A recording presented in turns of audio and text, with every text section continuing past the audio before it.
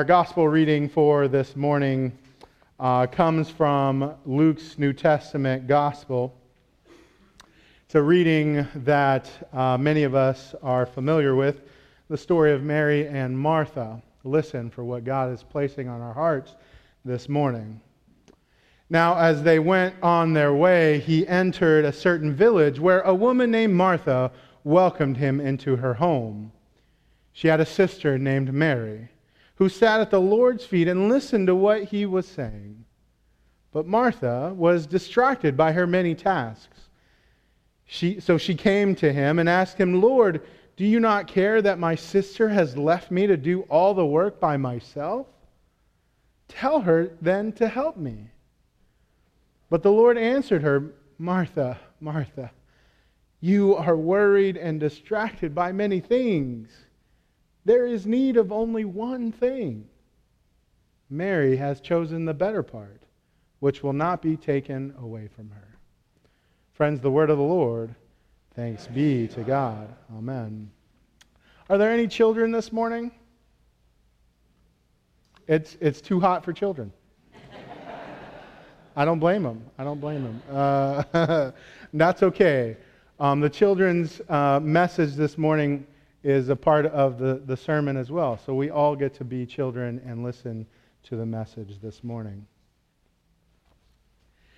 So, one of my favorite things to do is to cook, specifically the food that I grew up with. What I've realized is that through cooking, I get to share a bit of my heart, my soul, my passion, my family, and my culture with others. You see, my mom is the best Mexican cook ever. And I've learned how to cook many of those same foods that she would prepare for my family growing up. It makes sense that I would be interested in cooking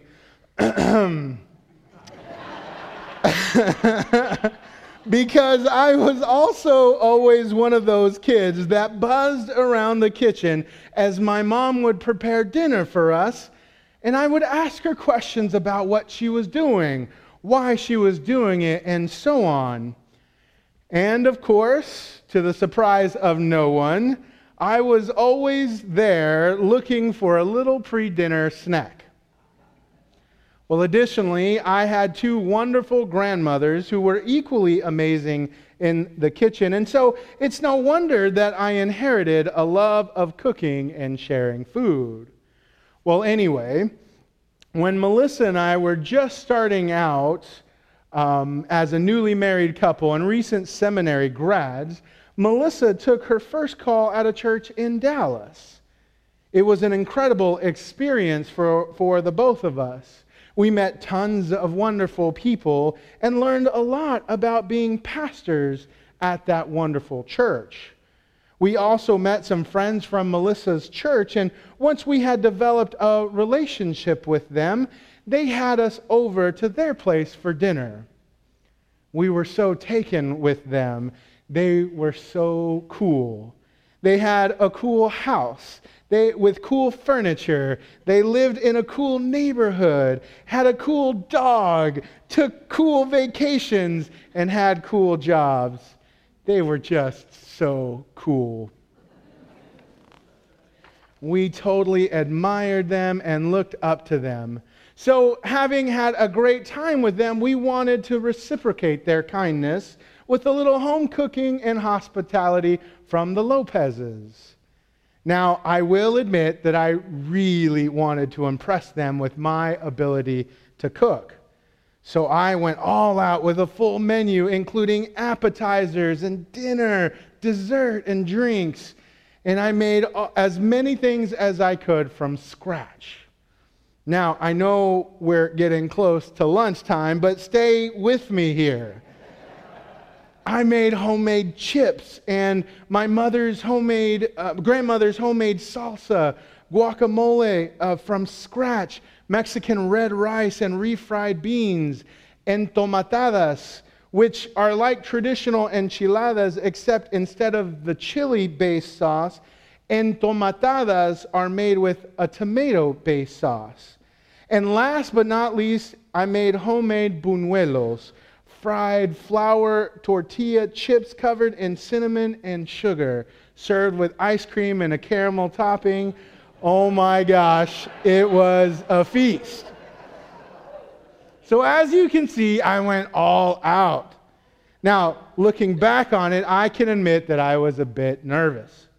Not only did Melissa and I spend the whole day cleaning, making sure that every inch of that little apartment was spotless, but I even managed to get the food prep done early. So I decided to leave the rice and beans warming over low heat on the stove, and the entomatadas similarly warming in the oven before our guests arrived, so that everything was ready to go when they got there. I think it was the first and maybe only time that I've ever gotten things done early. Well, anyway, our friends arrived, and we all just hung out, and we shared some drinks and shared some good conversation, and by the time we were all ready to eat, my worst nightmare had happened. All the food had dried out. All of the broth and the rice had burned off, the beans had dried out from being on the stove for too long, and the entomatadas had gotten hard and crunchy from being in the oven for so long. I was so embarrassed. I felt like I had let everybody down. I felt like I let our friends down, like I let Melissa down, like I let my family down, like I let my culture down. I truly felt awful. I apologized profusely over and over and asked them numerous times if I could make it up to them by having them over again and doing a better job. But they were so gracious and so kind, and much to my chagrin, they loved the food. They said, "Jose, this is the best Mexican meal we've ever had." Well, not satisfied, I kept apologizing. I kept trying to seek their forgiveness. But they wouldn't have any of it. They were so gracious and so loving. And if the leftovers were any indication, there were none, then they really did enjoy the meal. And well, it ended up being a wonderful night with lots of laughs, great conversation, and great company. And I learned a few things that night. I learned some things about cooking and preparing food, like don't leave things warming for too long because you run the risk of things drying out.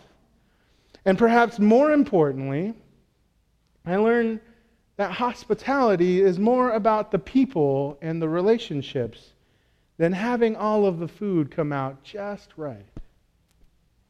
Now, I share this story with you all to let you know that I empathize with Martha. I feel her pain. I know the hard work it takes to get everything ready and just right for your expected guests. I know how it can sometimes feel like you're the only one working toward the cause, even though that's usually not the case. I know what it feels like to have the desire to make sure that everything comes out just right. I know what it's like to feel like you've let everybody down. And so perhaps Martha was worried about feeling the same way. Many of us know the story of Mary and Martha all too well. And maybe we even relate to one or the other or both sometimes. So Martha is clearly distracted by all the things she thinks she has to do. It is her home, and she has invited guests coming over.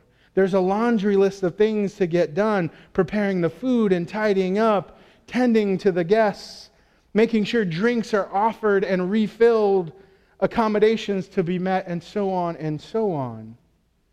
But while Martha is tending to the task of being a good host and showing hospitality, Mary, her sister, someone who Martha could presumably rely on to help in the many tasks that need to get done, is instead sitting at the feet of one of the guests, Jesus. Now, given the context of the story and knowing a little bit about the nature of Scripture, We can take this sitting at the feet of Jesus to mean that Mary was actually listening intently to Jesus, listening to his teaching, hanging on to every word he said, and soaking up every bit of wisdom he had to offer. So Martha, in a moment of clarity, goes to complain about what's going on. Well, we don't know what type of sibling dynamic is at play. Maybe Martha is constantly having to pick up the slack for an endlessly distracted younger sister. Maybe Mary has her head stuck in the clouds and is frequently dreaming about other things, what life would be like if, what things she wishes she could do, or whatever. And maybe Martha is constantly having to go to ground Mary to the realities of life and remind her that there are things to attend to now, and that there is no time for distractions. Or maybe Martha feels like the older brother in the parable of the prodigal son. Maybe Mary is like the younger brother who tends to the foolish things in life, whereas the older siblings like Martha tend to be the more reliable ones, doing what they are told to, making sure that things get done right. Or maybe it is a matter of personality. Martha is perhaps more of the anxiety-prone personality, the older sibling, the responsible one, the realistic one. Whereas Mary tends to be more of the carefree personality, the younger sibling, the irresponsible one, the dreamer. Whatever the case may be, Martha is upset and turns to Jesus. Lord, don't you care that my sister is just sitting there, not doing anything, and that I'm left to do all the work by myself? Tell her to help me. It's not fair. But Jesus answered her, Martha, Martha, you are worried and distracted by too many things. There's only one thing you need to worry about. Don't you see? Mary has chosen the right thing. Oh, well, what a punch to the gut. I can only imagine what Martha was feeling. What do you mean, Jesus? How can you say that? I did what I was supposed to do, and she didn't. And yet I'm the one who gets scolded. And so the lesson comes through. Don't be so much like Martha. Don't be distracted. Be more like Mary. Focus on Jesus. Ignore the rest. But is that all there is to this story? Well, at this point, we might be tempted to take that clear-cut message, walk away, and try to apply it to our lives. Okay, how can I clear my life of all the clutter and distraction and focus more on Jesus? Maybe I'll get rid of my smartphone. Maybe I'll get rid of television and the internet. Maybe I'll wake up early to focus on personal quiet time and pray more. And so we begin to reevaluate our lives and look to reprioritize things to help us focus more on our faith. But how long does that usually last? Like our New Year's resolutions, probably not for long. So here's where I want to caution us. This is a great example of the many lessons Scripture has to offer, even though we often want to reduce it to a soundbite or a bumper sticker that gives us a moral compass which serves our own purpose instead of God's. But if we do that, we neglect the context and the bigger picture of Scripture. Yes, on the one hand, the lesson about being less distracted and more focused on Jesus is immensely important, vital even. It's a metaphor for right worship. What things in our lives are we worshiping and prioritizing over Jesus? Because those things reveal who we are and what we truly worship. But if we dig a little deeper, beyond holding up Mary and scolding Martha, we discover ourselves in them both. We see our own tendency to major in the minors, neglecting to relish the people right in front of us. The people, if we tend to them, who reveal Christ to us. And isn't that what hospitality is supposed to be? Tending to people? Undistracted and intentional focus on Jesus is vitally important to a life of faith. But so is hospitality. How we tend to people, how we treat people. All throughout Luke, Jesus has been exhorting the importance of hospitality. So to simply say that there is something more important, or it is more important to be like Mary and give our attention to Jesus over being more like Martha and attending to hospitality, I think is an oversimplification of the lesson to be learned here. The lesson is that we need both. We need to realize that our focus should always be on Jesus. That the number one focus should be on loving God with all of our heart, with all of our soul, with all of our strength, with all of our mind, and loving our neighbors as ourselves. In prioritizing our worship of God over anything else, we demonstrate how our lives are truly governed and what compass we follow. Additionally, in valuing hospitality, we relish the people right in front of us, the people who reveal Christ to us, and we put our faith into action. Therein lies the duality of faith. We have to focus on Jesus, and we have to serve others.